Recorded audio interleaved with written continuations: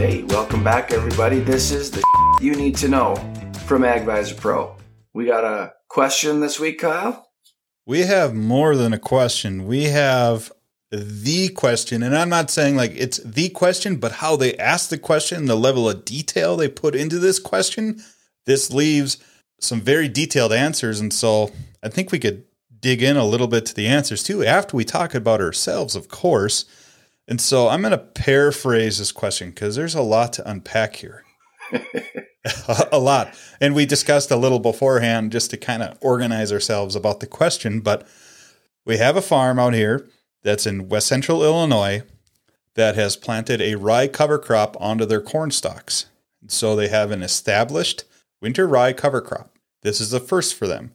Normally, they would go and apply something like Weedmaster, which is a 2,4-D and dicamba mixture, to burn down for winter annuals, mostly mare's tail, but they have also listed in here chickweed, henbit, etc. They're asking a multi-part question here.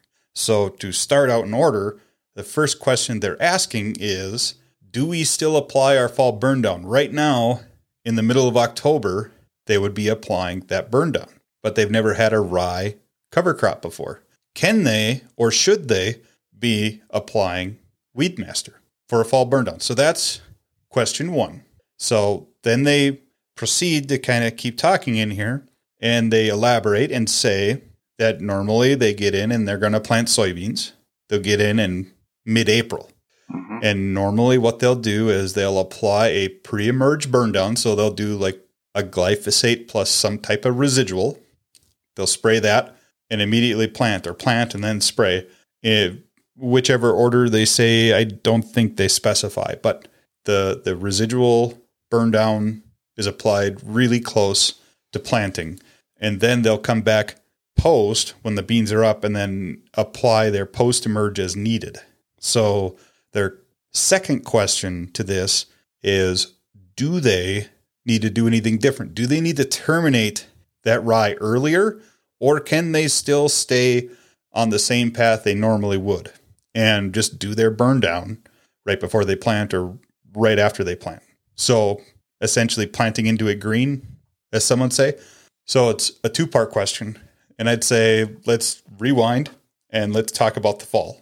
Would you apply any burn down in the fall if you have an established rye cover crop? So the good news of this is that there is a lot to chew on here because it's a very long paragraph. And that's the best way to get questions because it really makes you go through the whole scenario and think about it. So that first part that I see, that they've got that rye planted into corn, their first time ever, and now they're looking to see what they used to do with that Weedmaster. Should they still do it?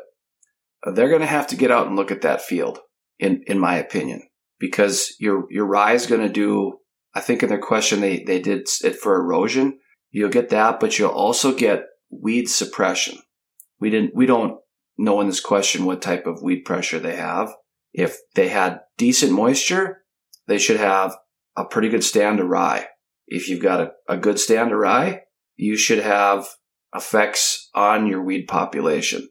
But you're going to have to check that because if you do have that good moisture now and good establishment, that's going to affect things as we go into spring too.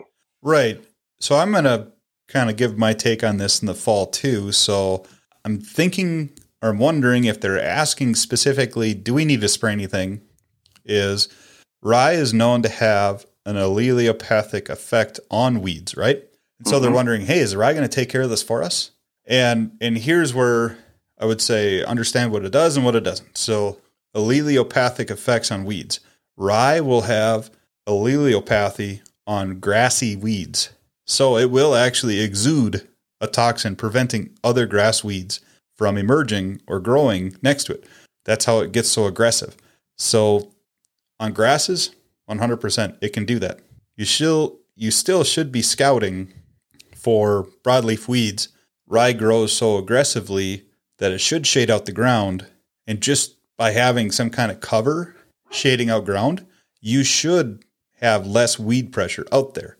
but it doesn't mean you'll have zero, because when have you ever seen a perfectly 100% established, cover crop out there? Usually that's broadcasted out and you use rain or maybe a light harrowing, or maybe you did drill it in. We don't know, but you could have very variable emergence, and you could have difference in when the cover came up, which could lead to maybe thin spots in the rye stand and potential weed pressure. So it really takes scouting to find if you have anything out there.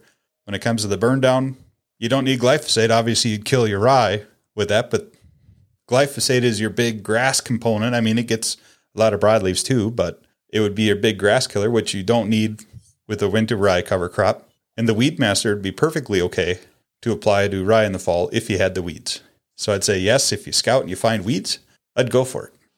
Yeah, even if your Weed Master is somewhat tough on the rye, depending on the stage of it, it's still probably going to provide you the things that you got. I mean, I don't deal with henbit, but I've seen some pictures of it, and that thing looks nasty. It looks like it can be a carpet out on some fields. So you should be able to go out there if that's a concern and do that in the fall. But I would definitely you're right, this was in the corn stalks. So you're probably going to have just what you described, Kyle, is some areas it's going to have a good catch, some areas it's going to be maybe not as great. And so you're probably going to have some escapes. I wouldn't get too excited about not spraying. I mean, if you've got those weed concerns, see your moisture, see your stand. If you think you got treatable levels, spray it. Yep, I wouldn't get hung up over it. Fall burn down, even with just Weed Master alone, would make a world of difference on even with the cover crop if you have some broadleaves coming through. And that is, those weeds mentioned would be a lot tougher to get after in the spring with a spring burn down. So this is going to provide the best opportunity. Plus, you've got the benefits still there of that rye. So then we move into spring. Right. Let's say this farmer decides, hey, I listened to AgVisor Pro. These two guys, Kyle and Jason, said, let's spray. So they do this fall. Now we come into the spring, and our rye looks, for argument's sake, it looks pretty good still. And our weed control this last fall, you're pretty happy with it. Now where you at in the situation? Because I think most times people, the question they are wondering is, well, when do I terminate this now? Especially if it's really looks decent, you got a lot of moisture, a lot of snow, and this thing takes off because, like you said, rye gets pretty aggressive. Right. I'll tackle my take on it first. For soybeans, I'd plant into it green. Even if you had boot or headed stage rye, it might look tall, it might look like a jungle in there, but that's doing a rye cover crop. If it's growing thick like that, that's also preventing other weeds from germinating because it's shading out the ground. I'd plant into it green and then go apply a glyphosate and your residuals in a burn down. That's how I'd handle that. Now, you've probably heard you have to terminate it 2 weeks prior to or 3 weeks prior to. That's specifically for corn. That's when you'd want to do that. Now, there's allelopathy on other grass species. Corn's a grass species. If you plant corn into green rye, then you could see some inhibited emergence or inhibited growth and a slow start on the corn's end. And so that's the idea, is that it takes 2 weeks to get that where all the green material from that rye is gone. Where in the soybeans, they'll germinate through that if you got good moisture. Yeah. I would not skip on the pre, thinking that my rye cover crop is going to exchange for that. What's really nice about rye is that once you terminate that with glyphosate, it lays down pretty flat, covers the ground, so you don't have sunlight hitting that ground, getting more weeds to germinate. So now you've got almost a mulch there. Most all pre's that are sprayed on green material like that in that tank mix, you get a rain and they wash off onto the soil. So that's some of the route. Our approach would be, we did discuss it. We talked about it. The biggest challenge is probably keeping track of what type of moisture that rye is using, because you're somewhat using that cover crop to manage moisture. If you've got too much of it, that rye is going to use it.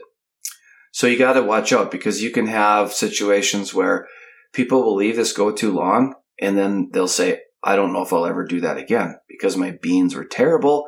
It used up too much moisture.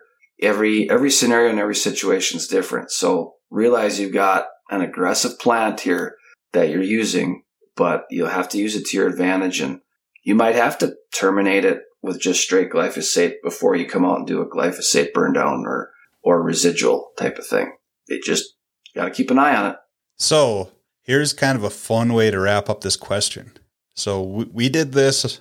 This was the way we would have answered it, talking ahead of time. Now, the last minute when you were talking, Jason, I flipped open the responses from the other experts on the app, and this is pretty cool. So there's 3 responses from 3 different experts, and they're almost verbatim what you and I just talked about. So we have Micah Resnick answered it the same way. It starts out, hey, scout in the fall, apply if needed. In the spring, you could wait and terminate the rye later after planting if you want to. It depends on moisture. What did you just say right before I started speaking up? That's exactly the point you just made.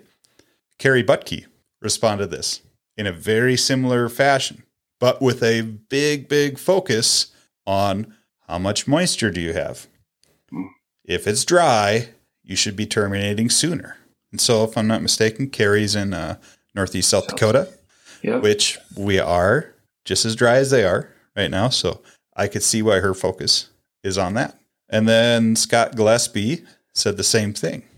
Said it in a very similar fashion. Just, if it's a super thick stand too, and you even do have adequate moisture, said your soybeans could get a little leggy, just meaning they've got thinner stalks, a lot of a lot of competition, and they might not have strong stalk strength later in the season. So he brings a kind of a different angle from this that also is important to think on. So interestingly enough, we all have very similar responses to this. But I thought it'd be cool to bring up. Slight tweaks on stuff, which is kind of cool to get. You see other people like, oh yeah, I probably was thinking about that, but then you start thinking about all the other stuff, and then you don't type it in as on the answer. But well, that's cool. So this is why the AgVisor Pro app is so cool to anyone asking. The person asking the question asked a detailed question and got detailed answers. So huge win for them. They got multiple answers. They all basically say the same story with their own kind of little watch-outs, which could be regional differences or could just be experience differences.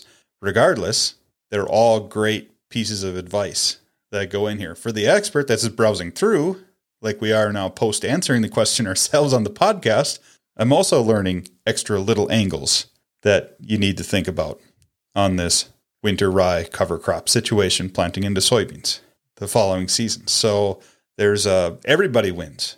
The person anonymously asking the question wins by getting multiple answers, and the experts who are browsing through here that may have answered but see that it has more than adequately been answered on the app are also picking up little tidbits by just reading through those responses. So it's a win-win-win. So if you want to be an expert, get on the app. If you want to ask questions, get on the app.